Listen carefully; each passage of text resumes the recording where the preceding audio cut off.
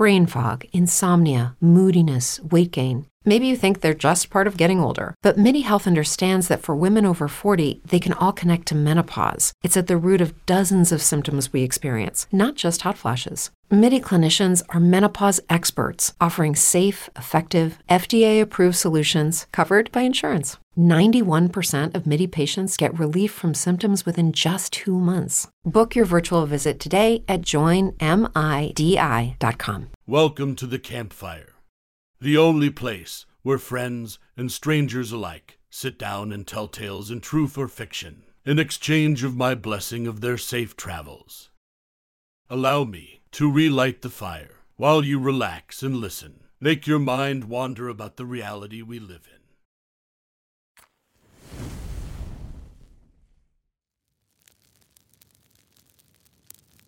The story I'm about to tell you is from a traveler named Chaldees. He called this one, "There's Something Wrong at the Office." Please, allow me to tell you his tale. The endless droning of my computer hummed as I sat in my office. Another day working at Valley Loans. It was an easy job, sure, but some days things got excessively boring. It was a small town called Clover Valley, and not many people came in for loans. My boss, Trevor Morris, had inherited the company from his dad. Really, I feel like Valley Loans was more of a pet project than an actual job for him or even his dad. Roger. They owned most of the farmland in the surrounding area and were very successful with selling their crops and even cattle. When I got this job, I was fresh out of college with a degree in finance. Mr. Morris had been a nice enough man, and the job was readily available seeing how Valley Loans had just opened. Soon enough, I was running the place with Roger coming in once or twice a week to check on things. Now Trevor only comes in once a month. After his father died, he considered closing Valley Loans, but decided against it. He told me that he didn't want to leave me jobless, but I know his mother had talked him out of it. Mary Morris had always been fond of me. Even Roger was in a sense. I think it was because after having Trevor, she was unable to have more children. And she told me several times she wished she could have tried at least one more time for a daughter. I didn't mind their fondness, seeing how my mother wasn't always the best. And I'd never met my father. It had been 6 months since Roger suddenly passed. He was only 65, and his death was quite a shock. He was an active man and by all means healthy when one day he just didn't wake up. It was determined he had a massive heart attack. I, of course, attended the funeral. He'd been my boss going on 13 years now, and he and Mary felt like family. Although Trevor and I were both 35, he and I were never close. Just cordial. Part of me thinks he resented the fact his parents liked me, which was odd because they'd always been good parents to him as far as I and anyone else could see. The other part of me thinks that although his parents were well off, yet humble, he was not. He always had the air about him that he was better than everyone around him. I don't know. Maybe I was being too judgmental. Perhaps he just liked keeping to himself. But to the point, lately, something has been wrong at the office. I've never been a superstitious person, or even a person to believe in the supernatural. But after Roger's death, the place has felt different, to say the least. I constantly have this sensation of being watched, and I don't mean on the cameras in the office. I keep feeling like at any moment I'm going to turn around and someone is going to jump out and scare me. Before, I used to keep the office quiet, but now the silence creeps me out, so every day I play some music softly as long as a customer isn't in. I've even had things go missing, which is highly unusual seeing that I'm only the one in the office during the day. I've gone to the bathroom, then came back and my entire stapler was gone. I looked everywhere for it, but it was nowhere to be found. The same thing happened with my cup. I have an insulated coffee mug. It was on my desk, full of coffee. When I came back from the bathroom, gone. It really has made me question myself, but I know good and well both things were there. And then they were not. I began assuming that Roger was here in the office, although I didn't believe in ghosts. I mean, what else could it have been? If only I'd known how wrong I was. It was a bright fall morning, and I was in a particularly good mood. My favorite little tree's leaves were starting to turn orange, being the main reason. I wasn't even sure what kind of tree it was, but it was always so lovely and bright until the leaves fell off. I had been at work for 3 hours when Trevor dropped in, which was something he hadn't done since before his father's funeral. To say he looked rough was putting it lightly. He had red circles around his eyes and was all around unkempt, which was not normal for him. Usually, he dressed well and was well groomed. "Hey, Judith, how's it going?" he asked. I tried to contain my alarm, being that we didn't know each other well, but I guess it showed anyway. "Don't look so bleak there. I'm all right. Just been stressed lately trying to run everything on my own. Which Mother has been helpful, but she can only do so much herself," he said. "Sorry, I didn't mean to be judgmental or anything. You're just in an unusual state, but I'm glad you're all right." "I've been doing fine," I replied. "You want to go to lunch?" he asked suddenly. He and I had never been to lunch before, but I agreed. There was this nice salad place nearby, ironically called Valley Salad, that we both decided to go to. I started in on my grilled chicken salad as Trevor sat there, looking a bit dazed. "So, is there anything I can do to help out and maybe relieve some stress? I am good with financials and all," I asked, trying to be nice. "You've always been so generous, Judith, but I'm afraid not. I was a fool for not learning more about the family business before Dad. Well, I just didn't figure on him going so soon.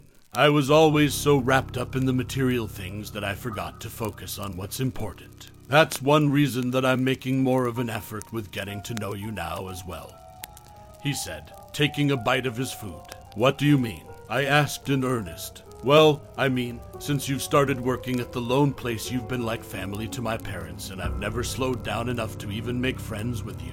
I feel bad about that now that I'm seeing life from a different perspective," he said. "Oh, it's all right. I mean, I've never held it against you or anything," I told him, which was true. I did have my suspicions about him being caught up in the family money and material things, and even that he thought he was better than most people. But I'd never let it affect me personally. He was just living his life how he wanted to. At this moment, though, I decided he was being genuine and didn't see the harm in befriending him. We spent lunch learning things about one another, and it was surprisingly nice. I didn't have many friends myself, as it was so making one was refreshing. He actually seemed like a decent guy underneath it all. After lunch, I went back to work and he went about his business. Around closing time, Mary showed up looking upset. She had been coming around less frequently since Roger's passing as well, but I didn't hold it against her. They'd been together since they were 16, and I knew it had to be hard trying to figure out how to live without him. "Wow, a visit from you and Trevor all in one day," I said lightheartedly. "So you have seen my son?" she asked urgently. "Yes, ma'am. He took me to lunch today," I replied. "Look, Judith, I am so sorry I haven't been around as much since Roger died, but I have been worn thin trying to run the farming business. It's been a lot, and I've left you out of the loop far too long," she said. "I'm confused. Trevor told me he was running things now," I replied. "Judith, before today, no one has seen nor heard from Trevor for 3 months," she said. "Wait, that's odd," I told her. "Yeah, to say the least. I don't know what happened, but one day he just stopped returning my calls. The only reason I knew he came here is that my nephew works at the salad place. He called and told me he saw the two of you in there." Mary confessed. Why would he choose to contact me of all people? We were never close, and he said he wanted to be my friend now. He said he was trying to be a better person, I said, becoming increasingly confused. "I don't know, honey. I don't know in the least." "How did he look?" she asked. "He looked unkempt, to put it politely. He told me it was the stress," I replied. "If he comes back here, would you please call me or at least send me a quick text because something isn't right. I'll admit my son wasn't always closely involved with his father and me, but he's my son and I'm worried about him. You understand?" she asked with tears in her eyes. "Of course I do. If he comes back here, you'll be the first to know," I promised. I left work that night feeling unsettled. At first, I thought Trevor was genuinely trying to be my friend, and maybe less self-absorbed than he was before, like he said. But the whole thing just felt off to me now. It kind of creeped me out the more I thought about his disheveled state, and the fact he sought me out of everyone. When I got home, my German shepherd, Twilight, greeted me at the door. When I got her, my niece was 4, obsessed with My Little Pony, and insisted her name be Twilight. It stuck. I got Twilight her dinner, then made a pot of chili for myself. The whole time I tried to rationalize the whole Trevor situation, but kept coming up with nothing. I decided to let it rest and watched some TV while I had my dinner. By the next morning, I felt somewhat less creeped out by what had happened the day before. I had a few people come in to pay on their loans, but as usual, nothing too exciting happened. It was one of the odd days that I didn't feel strange at the office either, surprisingly. But it didn't last. The next few weeks I felt increasingly paranoid and actually thought I was hearing things in the ceilings and the walls. Mary showed up one day and practically scared me out of my skin. "Judith, dear, are you all right? You look pallid," she said. "You just startled me, was all," I replied. Days turned into weeks, weeks into months, and this continued. I felt like I was slowly losing my mind. I finally confided in my sister, Amy, about all of the weird feelings I had been having and even the strange encounter with Trevor and how I hadn't seen him again since. "I know what you need, Judith, a sister night. We can go have a nice dinner, catch a movie, maybe check out that new bowling alley. What do you say?" she asked. "Yeah, that does sound like fun," I told her. "Well, it's a plan then. Friday night, Lacey is going to her cousin's for the weekend, and David is going to be out of town for a business trip, so you pack a bag and then come here after work. After our night out, we can have an old-fashioned sleepover. I think really, Judith, you've just been cooped up in that little office too long by yourself." She said, "Yeah, maybe you're right. I think a sister night will do me a world of good." I told her. I felt better after agreeing to spend time with my sister. Growing up, we were always really close, but now being adults with our own stuff going on, we didn't get as much time together as we liked anyway. Besides, Amy was probably right. I spent much of my time alone, so maybe it was just getting to me. The next week went by with me still feeling on edge. Mary started coming around more, taking time with me like she used to. It was nice, but in a way, I felt bad because I knew it was Trevor she was really hoping to see. I knew him being unreachable was wearing on her. Finally, Friday came and I excitedly closed the shop and made my way home. I took a shower and put on a nice yet casual outfit for our night out, then packed my bag. When I went to load it into my car, I realized I'd left my purse at Valley Loans. "Shit," I muttered to myself. It started to thunder, so I went back in for my raincoat and my phone. I shot Amy a quick text that read, "Left my purse at VL, gonna run and get it, then head your way." "Alrighty, see you soon," she replied. As I made my way across town, it began to pour down rain. I had to drive slowly as it was becoming hard to see. When I pulled up to the storefront, I put the hood of my raincoat on my head and quickly went to the door. I let myself in a huff, not believing the one night we picked to go somewhere had to be the rainiest we'd had in weeks. I told myself ultimately it would be fine and went to get my purse. I'd left it on top of the filing cabinet in the corner of the office. When I went to grab it, I heard a voice break through the silence. "Hey there, Judith," it said. I whipped around quickly to find Trevor standing on the opposite side of my desk, a large knife in hand. "Trevor, what?" I started.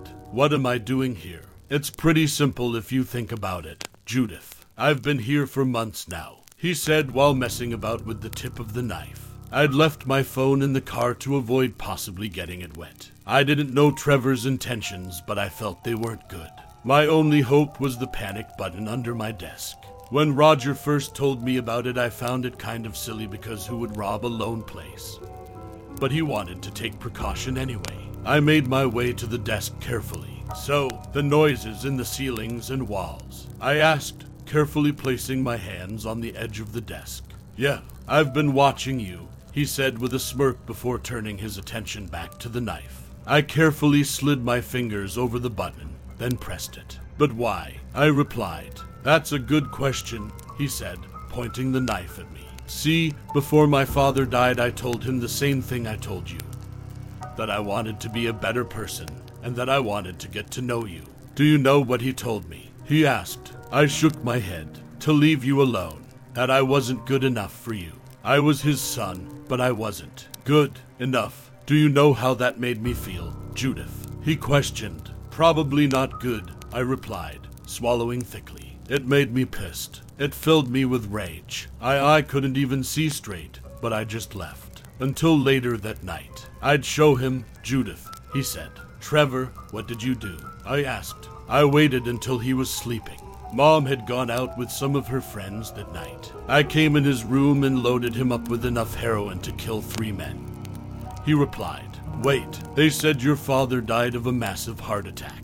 No one said anything about drugs, I replied, confused. I injected it under his tongue. No one found that. I was going to show him, though. I was good enough. Good enough to take everything he had and make it mine, including you. You were the child he would have preferred. He got me instead, he stated.